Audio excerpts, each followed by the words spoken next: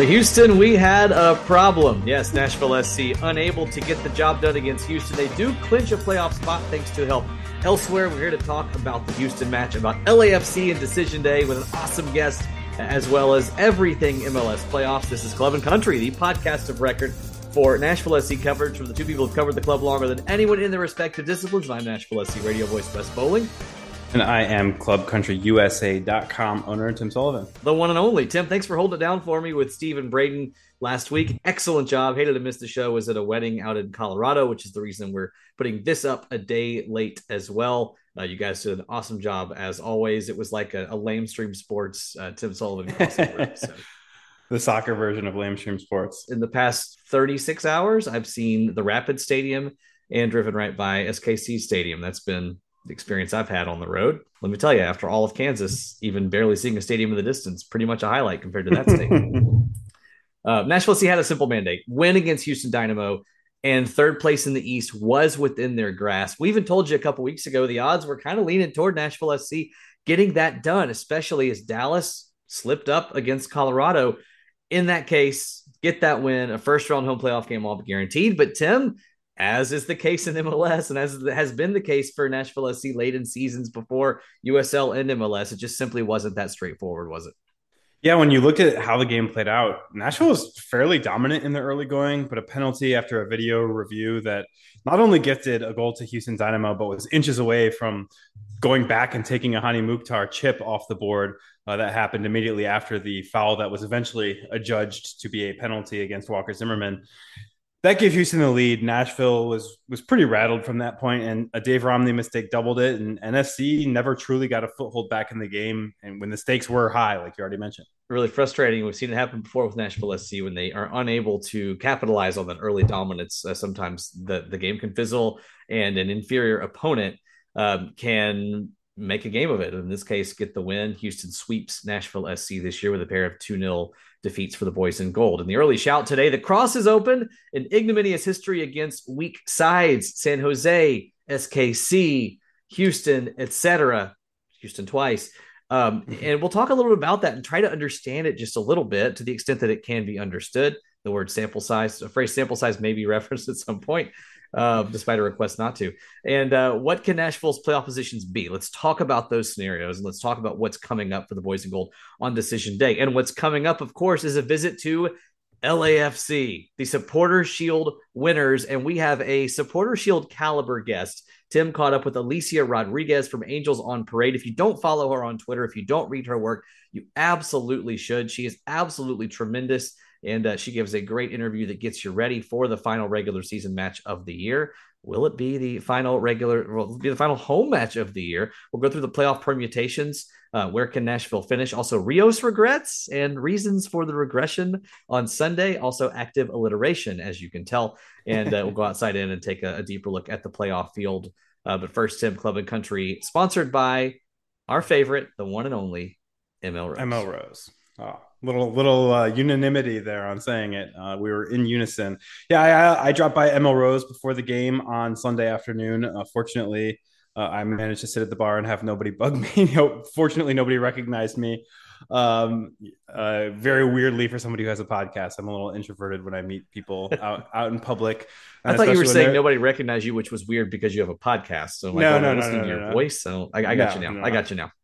But it was good. Got to didn't get to have too many beers because I was headed to cover the game, but did manage to grab some grub. As is tradition, can't turn down the Carolina Sweets when I have the opportunity, to be honest with you. And then, it was great to see, again, like we always say, people decked out in gold there, checking out ML Rose. And, again, since I didn't get bothered by anybody or bother anybody, it does seem like a lot of them found out about ML Rose and found out about it as a soccer place through listening to this podcast. And we're always thrilled to hear that. It's so great to see that. And every time I go in and see people clad in gold, it's absolutely so gratifying to see that sense of community. And as we talk about what happened on Fan Appreciation Day, where obviously the fans didn't necessarily appreciate the result, when we talk about the story of Geodis Park in year one, I think the most rewarding thing to talk about with regard to our podcast and with regard to ML Rose and that partnership is that it's created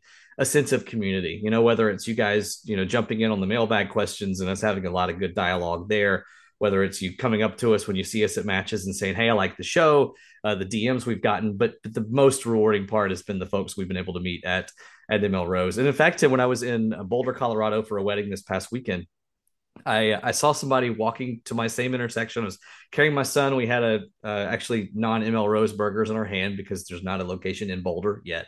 Yeah.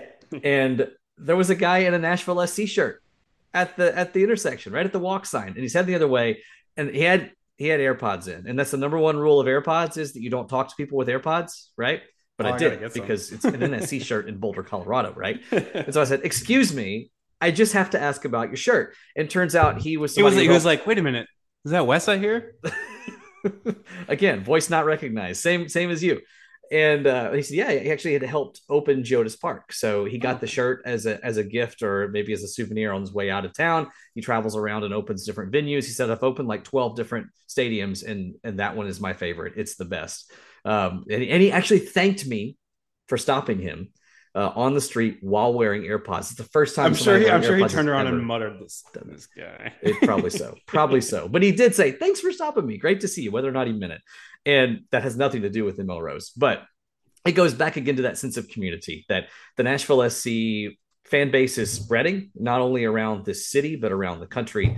And it is really cool that ML Rose has become an epicenter of that discussion and of that family. And if we can take a small chicken wing of credit for that, nugget of credit, chicken wing of credit, whatever, we'll do it. But certainly ML Rose is quality.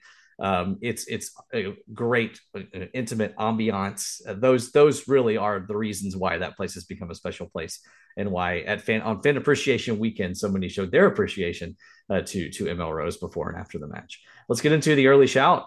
And Nashville SC got a bit of late relief with a goal from Walker Zimmerman, but they fell to Houston for the second time this year. And, this was the match down the home stretch, Tim, that everyone looked at and said, this is the one that you get 3 points and you don't want to leave it for LAFC. And sure enough, while Nashville has clinched a playoff spot, they've left their final positioning up to their performance at LAFC.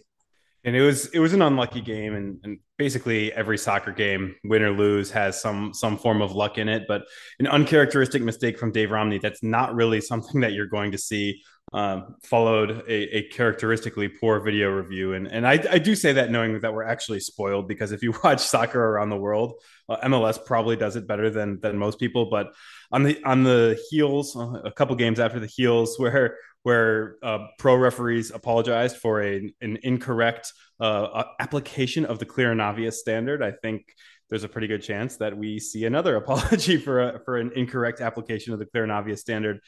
And you deserve to lose a game if you don't score and come back, but it does stink that that's the way that it had to happen for Nashville SC. With that second loss to the Dynamo, Nashville's been swept by the team that looks like they're bound to finish second bottom of the West. Bottom, of course, San Jose Earthquakes, which drew Nashville twice.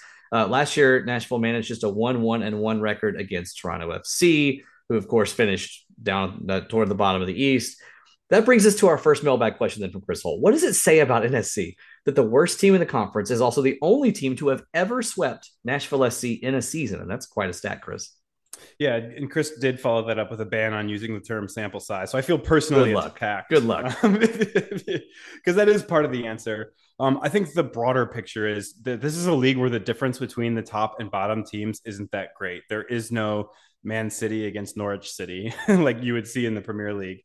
Anybody can lose to someone lower in the table. You can just ask LAFC, who fell to this very same Dynamo team by the very same score a couple weeks ago, and yet is en route to winning the Supporters Shield. So you're judged on the whole body of work over the course of 34 games. And obviously, like you mentioned, you brought in the San Jose results there too. Taking care of business against bad teams looks like a really easy spot for Nashville to clean up and pick up points in subsequent years. But the reality is, when you only play them a couple times, weird stuff happens. We saw weird stuff happen on Sunday. I think when these teams played in April or May, Houston just kicked Nashville's ass, to be quite honest. But when they played on Sunday, an odd situation that has never arisen from Dave Romney, an unfortunate video review, and it just happens. I don't think it says a lot about Nashville in the big picture, other than, hey, going forward, there's an opportunity here to turn those 0 points into 4 points and turn 2 points against San Jose into 6 points going forward.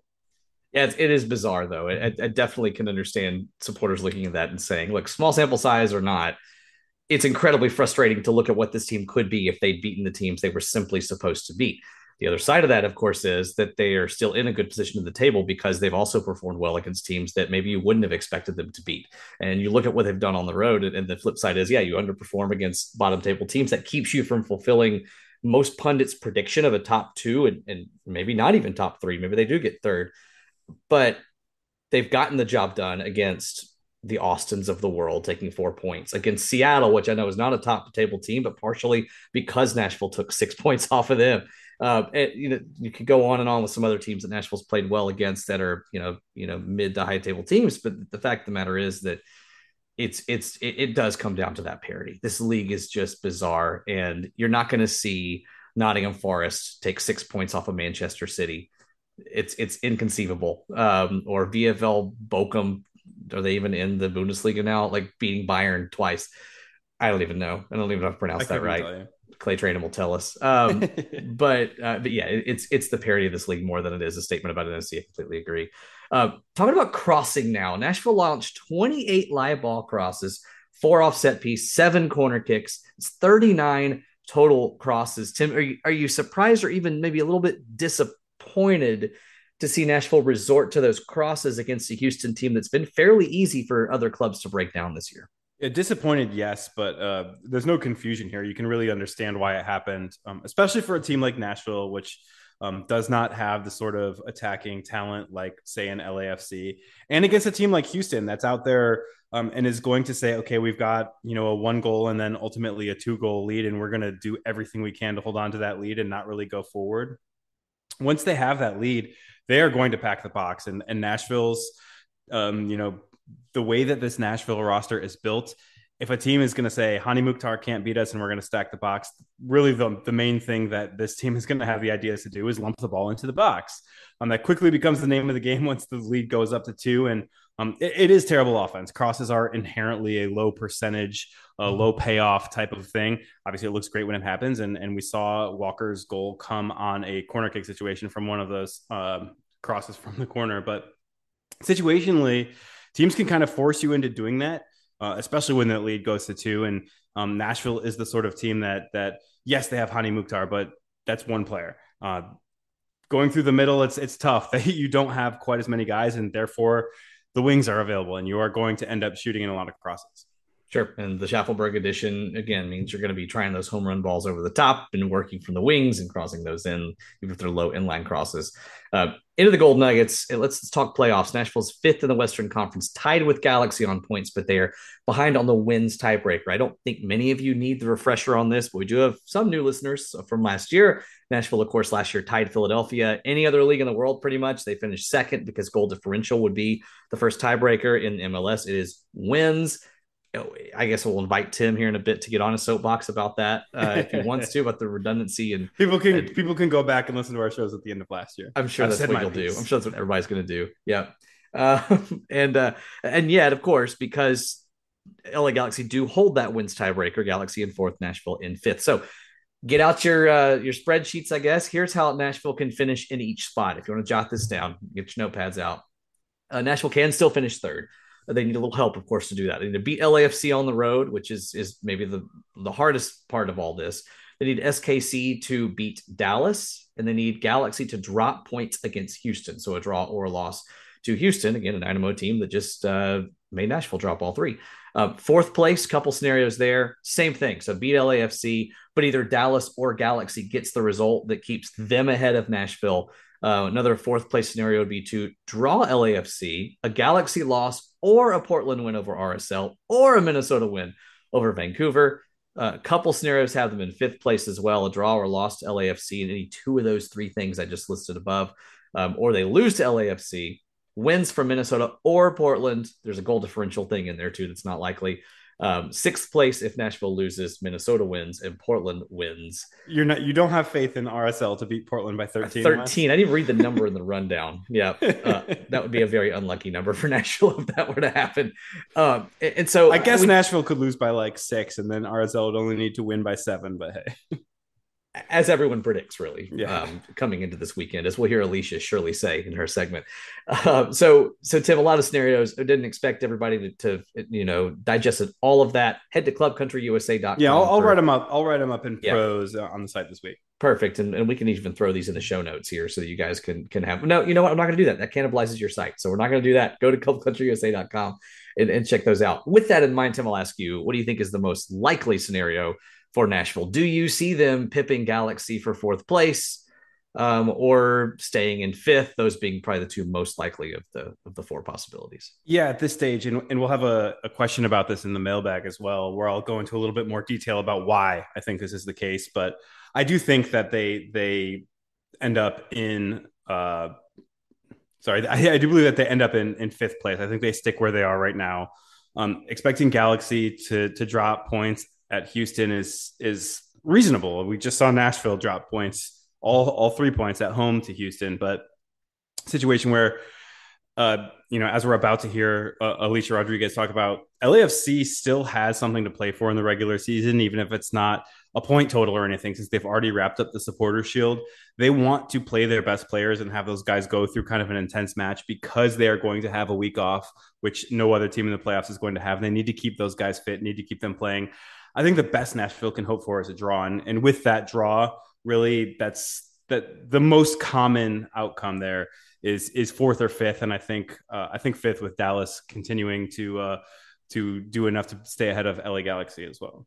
I think that's a reasonable expectation. I would actually lean that way as well. I think a draw is certainly attainable for this Nashville team against an LAFC team that, Steve Trundle said after the match, we're still going to put out a strong lineup against Nashville. We want to maintain momentum. He's not going to say, "Oh yeah, we're going to rest guys against Nashville." And I'm sure they've got a deep team, right? They're going to still threaten no matter who they play. But motivation wise, Nashville has it. LAFC doesn't, and that is feelings ball, yes.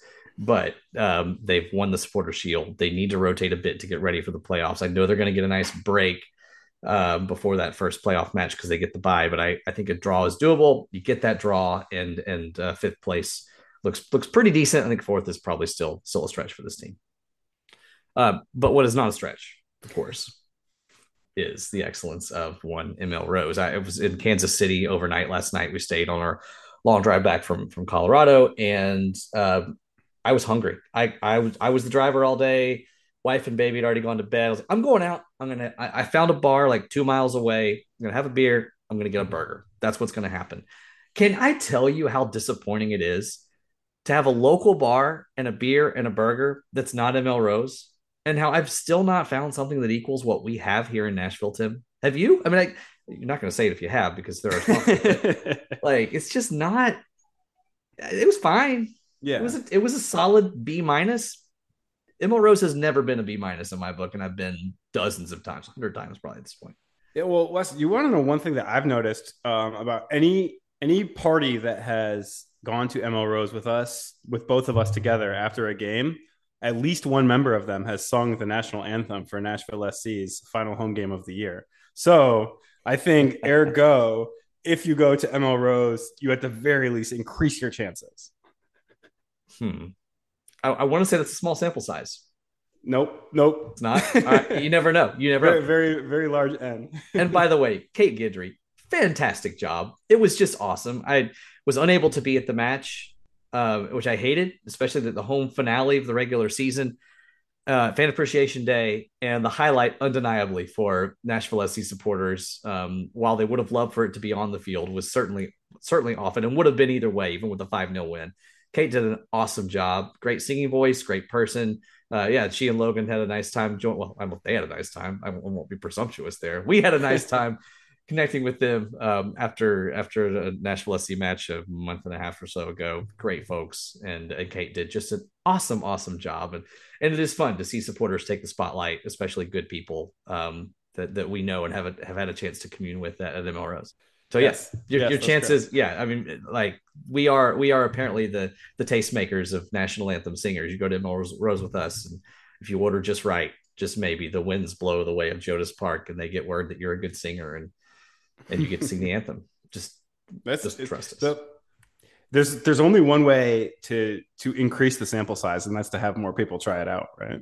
I mean, you just never know, right? Nobody thought Nashville SC would make the playoffs 3 times in a row in their first 3 years. It happened. Nobody thought that yes, you listening to us right now could potentially sing the national anthem at Jonas Park. I thought they were talking to me. Oh, no, I could not. You could not. Neither of us qualifies. After a few beers, we might think we're good. We're not. No. Don't take it's an acceptance, but a lack of social anxiety. Yes, exactly.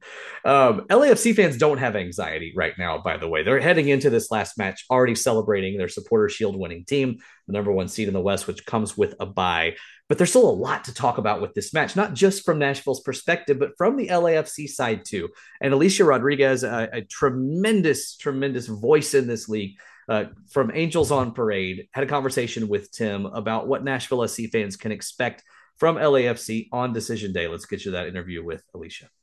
Alicia Rodriguez is the managing editor of angelsonparade.com, where she's been covering MLS in Los Angeles since way back in the Chivas USA days. Her work has also appeared on SB Nation and MLSsoccer.com, and she joins us to look forward to the Boys in Gold's decision day matchup with LAFC. Alicia, thank you for joining us. Of course. Thanks for having me on. So let's get right into it. Last time these clubs met, it was the MLS debut for Giorgio Chiellini, for Gareth Bale. How has their arrival changed the team?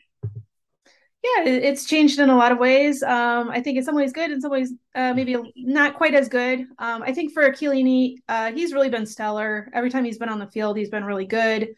You mentioned that debut against Nashville. I was waiting for him to have that first run, in open space against an attacker and see what happened. And he came out trumps that day. So that was pretty good for him.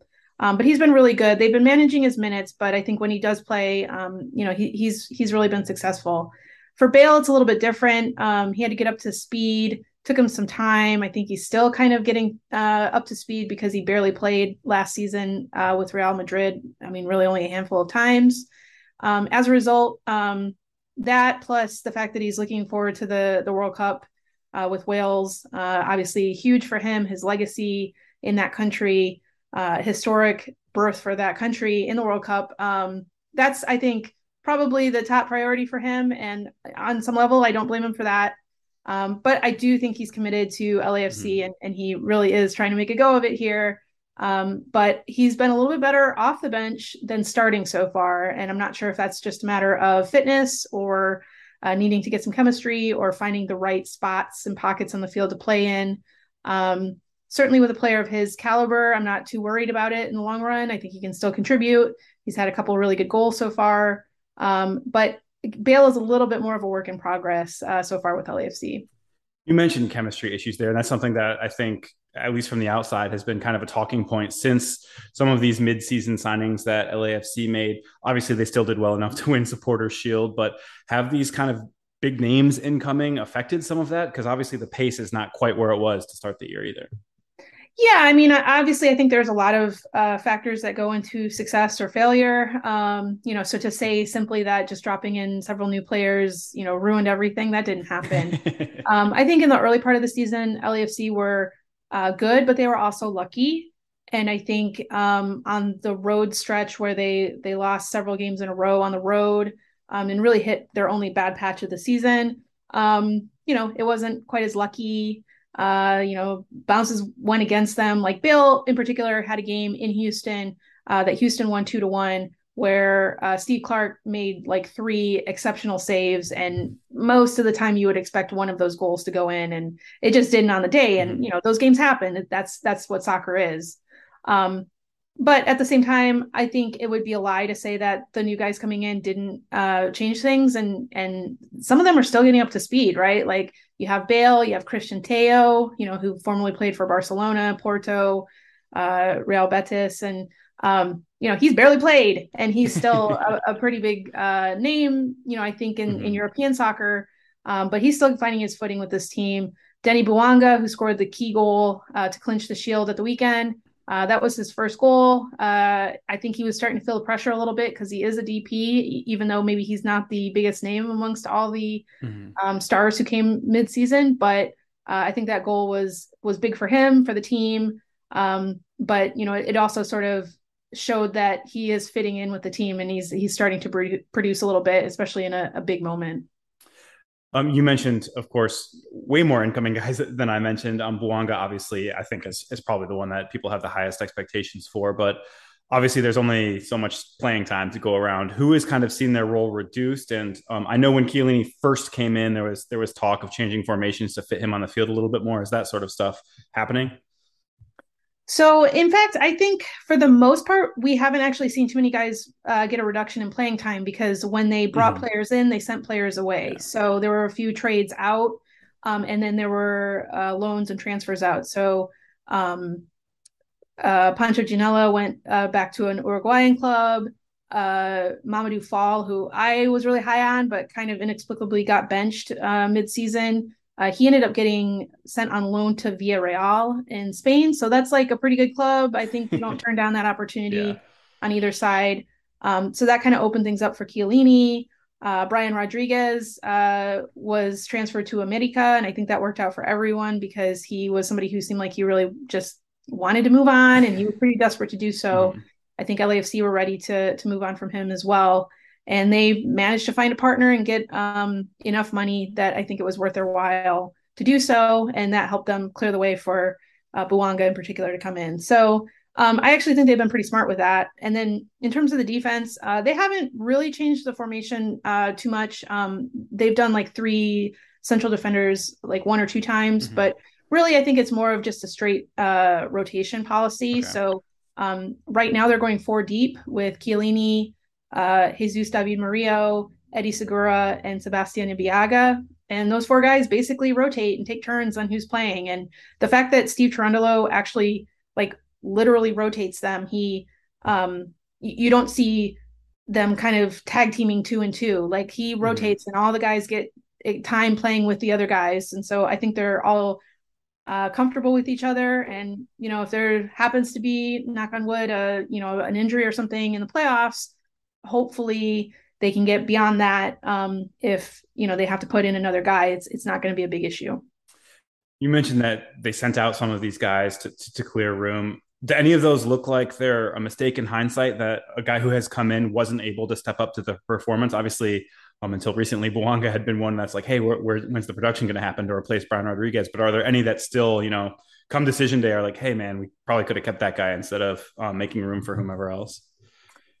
Yeah, it's hard to say. I think when you're fresh off a trophy, it's hard to sort of be too critical and say, it could have been better. But I think by and large, the moves that they made sense. So, for example, they traded Danny Musovski to Real Salt Lake, and they didn't trade him for that much. By MLS standards, Musovski is a domestic forward. Domestic forwards are usually pretty cheap in this economy, but they didn't really get much back in allocation money. Having said that, was there going to be a path for him to really get playing time? Not unless 7 guys went down, and obviously anything can happen, but it looked like his path to playing time was going to be severely limited. And so in that sense, as much as it kind of hurt to sort of see someone who had really worked hard and, didn't have the kind of star-studded name, but still had managed to be productive in limited playing time over the years go, I think it makes sense for everyone that he gets an opportunity at another club that actually needs strikers, to play there, rather than just wait his turn on the bench and never play. So, we'll see. I think it's more of like in a long-term sense, how all these moves shake out. But in the very short term, I think so far it's been pretty sensible and made a lot of sense. Yeah. So I guess the big picture for LAFC here is shaking this reputation as a regular season team that doesn't do so hot in the playoffs. And it seems like a lot of these moves were made with the intention of saying, okay, this is the time we're finally going to gun for MLS Cup. Obviously, they still ended up winning Supporters Shield nonetheless, but do these moves feel like they are built to achieve that goal of playoff success? Yeah, I think it's kind of twofold. I think in part having the experience, particularly Chiellini, Bale, and Teo, they're all players who've won a fair amount in their careers, particularly Bale and Chiellini. And that coupled with the team just getting more experience in general for this season, I think has really paid off. But there's going to be times when, players have to dig deep and you need to have someone yelling on, in the huddle to get the guys fired up. And I think that they've addressed that problem. That's been something that's been a little bit of an issue in the past, is maybe a little bit of passivity in terms of vocal leadership with this team. So I think they've addressed that. But also, I think that they made these moves as well with an eye towards next year. So they've qualified for the Champions League. They're going to be in Champions League. There's also Leagues Cup. We're all going to have to, have that big old break with Leagues Cup next year, and, things changing quite a bit. Open Cup, potentially playoffs. Like, there's a lot of competitions that are going to be on deck for them next year. And so if they have a good squad already in place, with maybe just making a couple changes, to retool or to upgrade, hopefully that puts them in good stead. Obviously, though, in the short term, it's the playoffs, and we won't know until we see them in action in the postseason, of course. And last thing that's LA specific rather than game specific that I want to ask about is the goalkeeping position. And that has seemed like one that in past years had been a little bit of a problem. I would say that is very much not the case this year. What has I guess changed? Obviously the personnel change is obvious, but what is I guess that allowed in terms of what they're able to do elsewhere on the field too? Yeah, I think having a starter in Maxime Crepeau is good in the first place. You just have somebody settled. It's a hot take right there. Yeah, I mean, it sounds simple, but it's true. And one thing that LAFC struggled with under Bob Bradley was they were changing goalkeepers a lot for most of that time, and I think in the end it was really pretty detrimental. Both the players, I don't want to say all the players were not good, but I think some of the players were definitely not at the level, and it showed. And so it hurt the team's performance. And I think I've been a little bit surprised this year that Crepeau has yet to really step up and save a game for LAFC. That was something that he kind of made his trademark in Vancouver on a bad team. He was a guy who would make 15 saves and, get them a 1-1 draw. And you need that sometimes. He hasn't really done that so far. I think that's a credit to the players in front of him. Maybe that's coming in the playoffs. Very well could be. But I think there's a level of confidence and trust in him. And he certainly hasn't done anything bad to make me think oh, he shouldn't be the starter. I mean, I think he's definitely deserves to be the starter, and he seems to be locked in there. But yeah, it's been an upgrade for sure. And I think set it and forget it is kind of what you want to see out of a goalkeeping situation. And that's what LAFC have at the moment. So as we look toward the weekend, there's a big LAFC has clinched the Porter Shield, talk. Steve Cherundolo has mentioned in no uncertain terms that he doesn't feel like he can rest players this weekend because otherwise they have too much time off with the first round bye that they get. How do you think he's going to manage that? Do you think some of these guys almost go through the motions a little bit and work on fitness rather than, going all out like they have been for much of the year? Or are they going to come out and say, hey, even though we already have Supporters Shield locked up, we want to, send one last message in the regular season, and we feel that best prepares us to join the playoffs in the second round? Yeah, it's a good question. I think it's probably going to be a slightly rotated lineup, but I don't think it's going to be 11 bench warmers or anything like that, right? It's not going to be something where they kind of lay down for Nashville. But I do think there's going to be a few changes. I also think that we could see a situation where Vela plays for 45 and Bale plays for 45. Getting a run out, but maybe not, forcing them to go to the full out extent in a game that effectively does not really matter for LAFC, except for form. Yeah. So I think there may be a few changes, maybe see some tweaks. Hopefully we see 5 subs, hopefully no injuries. But I think by and large, we're going to see something pretty strong. Not too many players that you're going to say, I've never heard of that guy before. I think there's going to be a lot of regulars who are still going to feature for the game. Gareth Bale, who's that? Yeah. Obviously, a change that Nashville made to their inaugural roster was big for LAFC too. How is Walker Zimmerman remembered in LA, and how will he be received on Sunday? Yeah, I mean, it was his departure to Nashville was a shock that I think took LAFC probably 2 full years to really overcome, frankly. I think he was a player who everyone could see that he was not even playing in maybe the best system for him at LAFC, and he still was exceptional. So there were times when I think he got kind of gashed a little bit, but given the way that LAFC played under Bob Bradley, every player, had that from time to time in defense. But no, I think there's a lot of fond memories of Zimmerman. I think there's a contingent of LAFC fans who still feel like it was a huge mistake to trade him. I think most folks kind of understand what happened. We just had to move on, and we have. But no, I think it's all positive. I think he left on, with fans appreciating what he did for the club, and the fact that he keeps winning Defender of the Year means that he's doing pretty well since leaving the team too. So no hard feelings there. And these two clubs don't have a long history on the field either. How does LAFC view Nashville? Do they view Nashville really that much at all, except as part of the morass? And then how are they, are they seeing Nashville as a potential rivalry? It's weird because decision day is no longer a rivalry week, but how is LAFC looking forward to this game specifically? Yeah, I think you're right in that because there haven't been, many games, just all of one so far.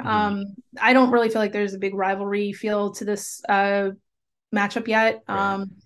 For LAFC, it's obviously the Galaxy first and foremost, but then beyond that, you have the Timbers that they, really quite dislike, and Sounders. I think there's a lot of mutual respect, but that's also a rivalry in one aspect as well. This year, I think the kind of pretender to the crown, so to speak, has been Austin. And so Austin has really been chirping, we're coming for the Shields, we're coming for LAFC, and they beat LAFC twice in the regular season. So, they have some claims on really being someone who's trying to beat out LAFC. I think Nashville, we need to see a few more games and sort of see how things develop.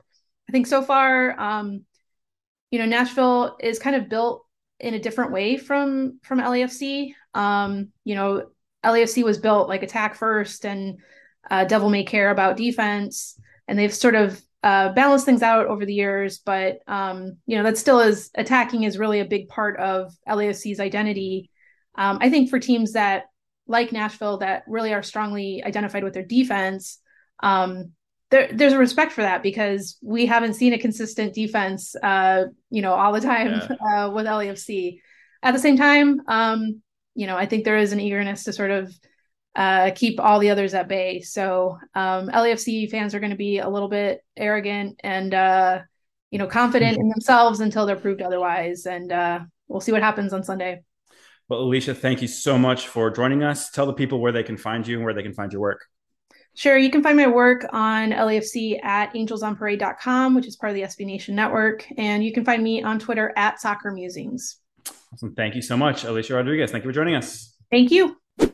Tim, Alicia is just fantastic as always. Her first time on our show, not the first time that her name has likely come across the feeds of many of our listeners. And certainly you and I both avid followers of her work. What stood out to you in that discussion that maybe, surprised you when you chatted with her?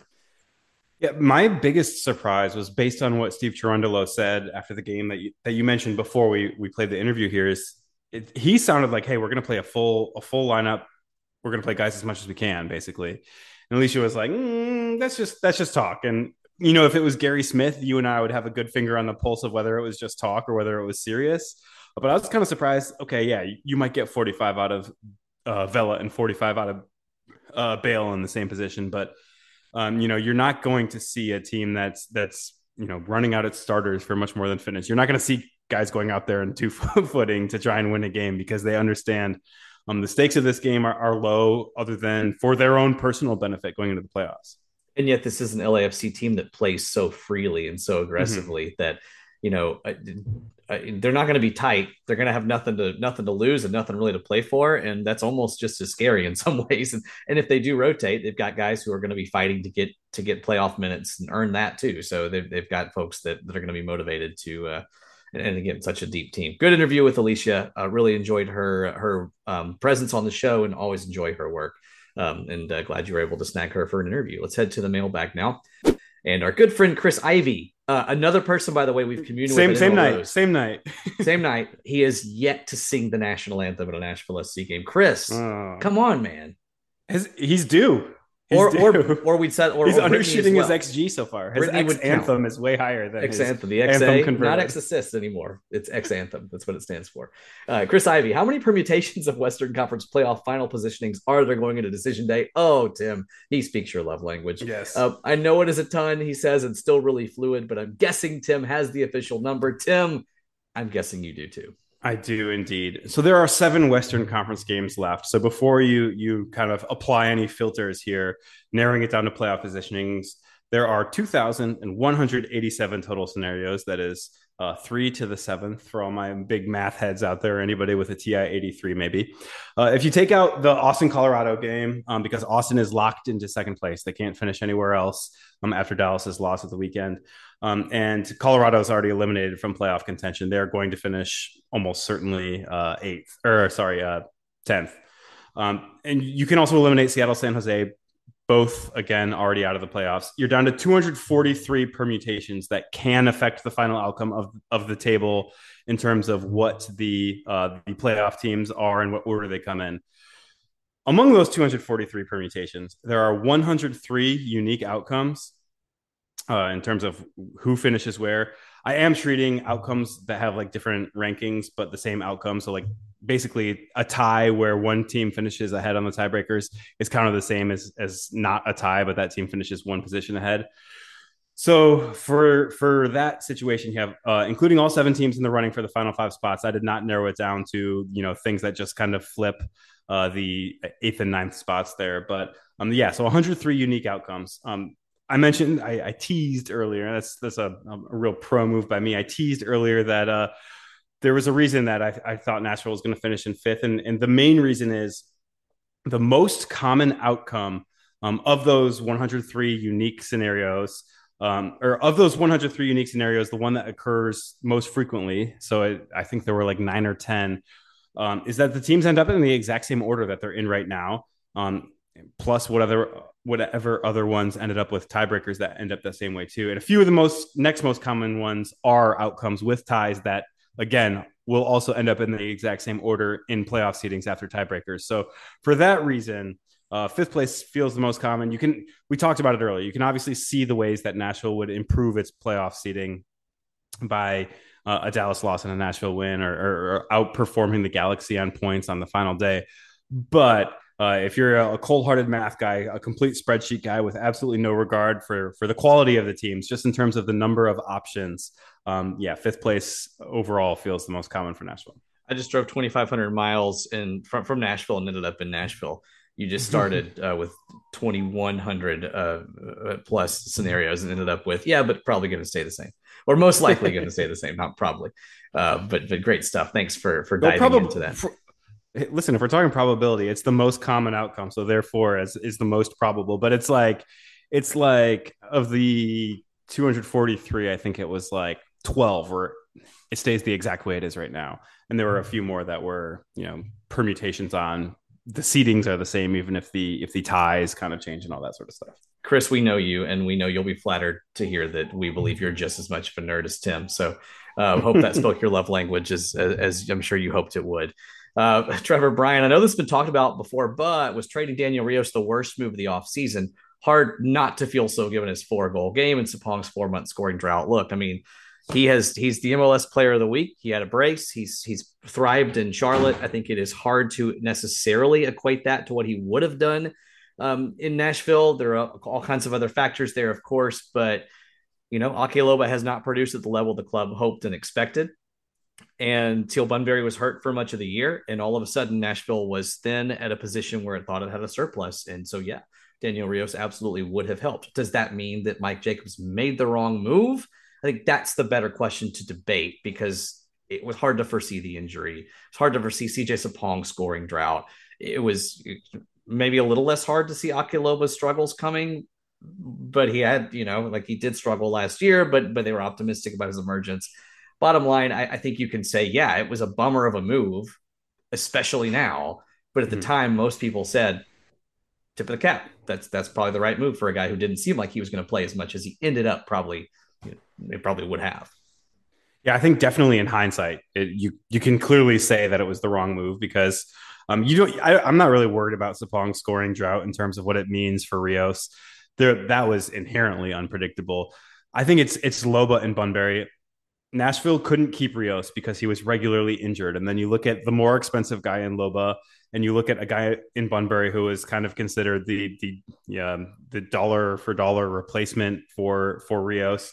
Both of those guys were injured much more than Rios was this year. So it's it's kind of bucking a trend that they kind of relied upon in making that decision. The information at the time turned out to be bad, essentially, in terms of its predictive value. You add in the fact that Lobo was totally ineffective when healthy. And we know what Rios can bring when he's healthy. It's just, again, that in his first 2 years in MLS, he wasn't as healthy as Nashville would have hoped. That $500,000 in GAM and a sell-on fee if and when he leaves the league, that's a pittance, and Nashville did not get the value that it wanted out of that. Jay Oz, do you believe in the theory that a head coach has a shelf life? It's a good question. And even if you do believe in that theory, I don't know that either of us would say that Gary Smith is close to having reached his. There's like an unspoken question in there as well. Passive aggressive a little bit from Jay there. I don't in MLS. I do in some sports. I think in particular college football, which we've managed to reference yet again here with this reference. You have fan bases whose expectations rise so much that you can become a victim of your own success. See Mark Richt, see Phil Fulmer, Philip Fulmer. He hated being called Phil. Sorry. Lloyd Carr. Like, there you go. Michigan. I was going to say, you got it. It's right on the tip of your tongue, Lance. That's it. I knew. See there, I'm speaking your love language. Hate language? I don't know. I think there, yes. There, as even Steve Spurrier said when Fulmer was fired, I think 16 years is a long time to be in one place. In MLS, though, I think that if you can cut through the parity of this league and be consistent, even if that consistency doesn't look like first or second place every year, you can stay a long time. And I don't think necessarily that at MLS that applies as much as it does maybe even in club leagues elsewhere. I think not even so much as club leagues. I think it applies more at the international level. A World Cup cycle is a very natural amount of time to keep, or to have a coaching tenure last. The different pressures and the opportunities of a 4-year cycle are very different. The thing is, if a coach is good enough, there's no such thing as a shelf life, because the quality of the coach determines how the quality of the results, essentially. I think managing the continuity of the roster in the club game is something that is very important to a tenure longer than you might think of as the quote unquote shelf life of a coach. We've seen it with a guy like Peter Vermees in Sporting Kansas City. He manages his own roster, and until this year had basically pretty much always been pretty good. I think that if you have enough control over the club and you are good enough at your job, that is always the most important thing. If you are good enough at your job, there's no such thing as a shelf life.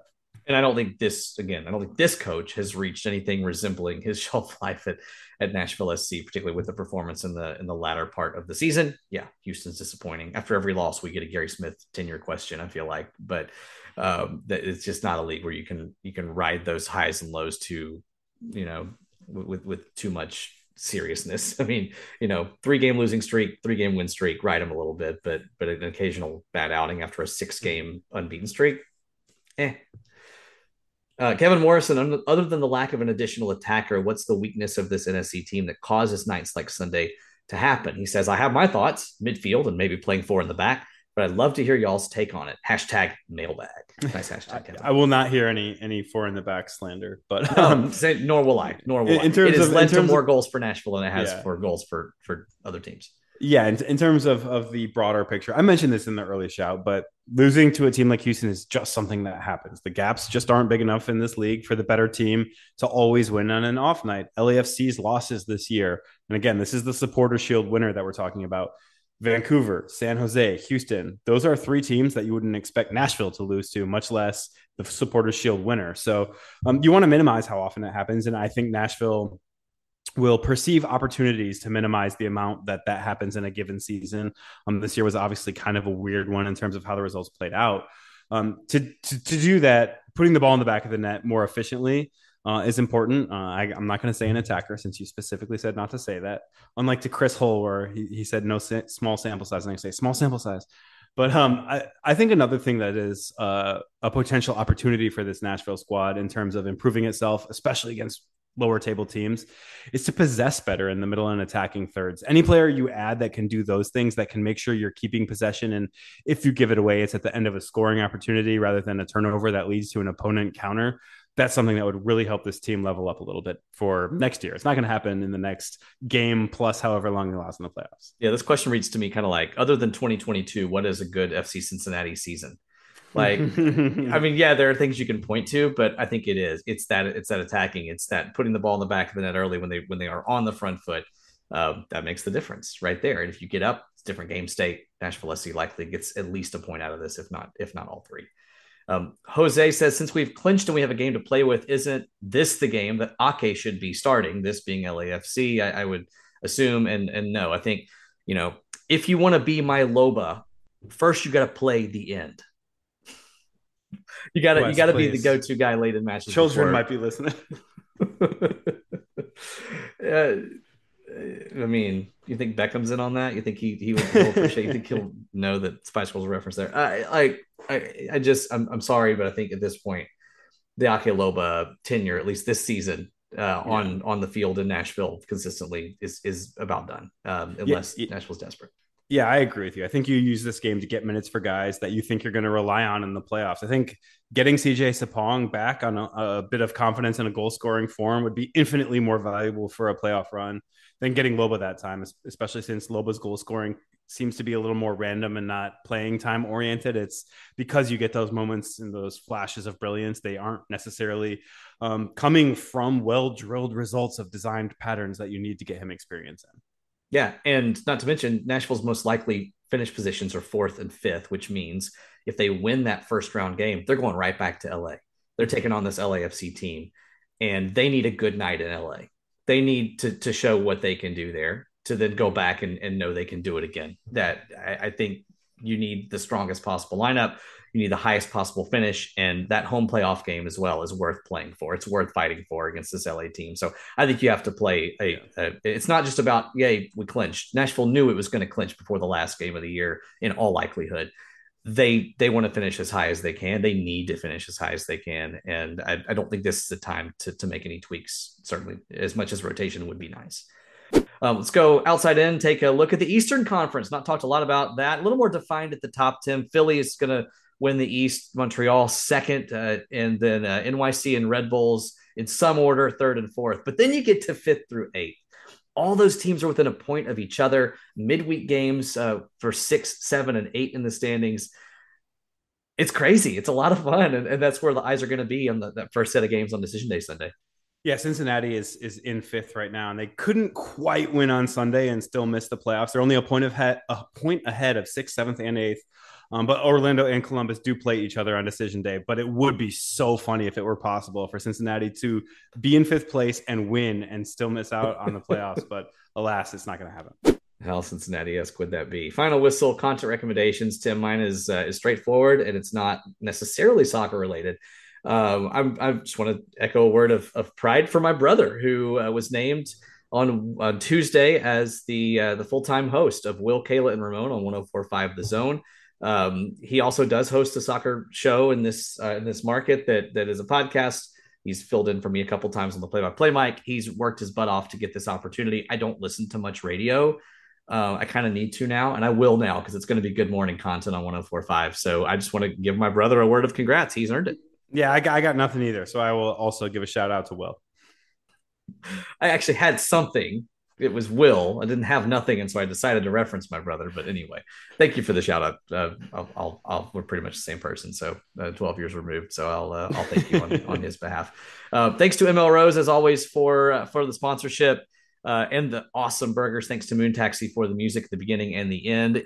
Hop on right now to Apple Podcasts. Just give us a quick 5-star or whatever rating you feel, but also a 5-star with a review. Subscribe to us, tell a friend about us, and follow us each on Twitter. And thanks to the 440 Sports Network for giving us the opportunity to talk Nashville SC every week. Tim, any final thoughts from you? No, that's it. I am excited that you're back in the chair, Wes. And thank you for keeping it very warm. Thanks to Steve and Braden for doing a great job.